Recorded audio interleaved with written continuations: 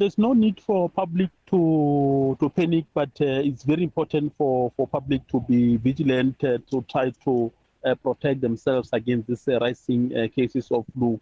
As you know, that there are those that we call the vulnerable groups, especially talk about your elderly, pregnant women, children, younger children, and those who are living with comorbidities, precisely because the immune system is compromised. As much as we know that flu is not as virulent as other conditions, but a person can lose life, especially if the immune system is already compromised. Hence, we encourage all people who experience symptoms of influenza not to waste time, but to present themselves at the nearest health facility.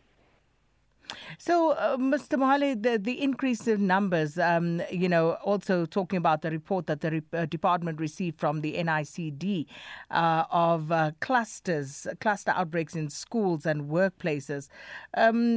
What sort of picture is that report painting for us? Because you say we shouldn't be concerned, but then is there something that we should be aware of and try to take cognizance of?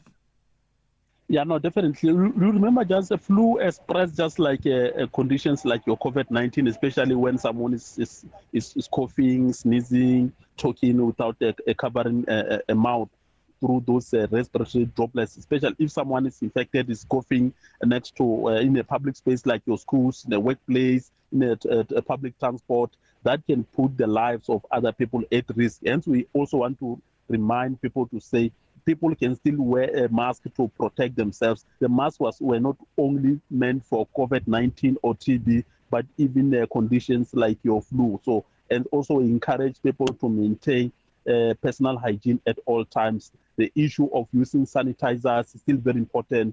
It was not only meant for COVID-19, but even conditions like your influenza, because someone who's a flu positive touches the objects, objects and other surfaces that can contaminate those subjects and those objects and surfaces, and that can also put the risk of other people, the lives of other people at risk. And also, we want to remind people about the signs and symptoms of flu, which include the fever, your muscle or body pains, your dry cough, sore throat, runny nose. These are exactly the same symptoms of COVID-19. Hence, we want to say the same method that we were using all along to prevent the spread of COVID, they are still relevant even now during the outbreak of this rising number of flu cases. And Mr. Mohale, just on a separate issue, we understand that the death toll for cholera has now risen to 26. Are you able to confirm that for us? And what more should we be cognizant of in this instance?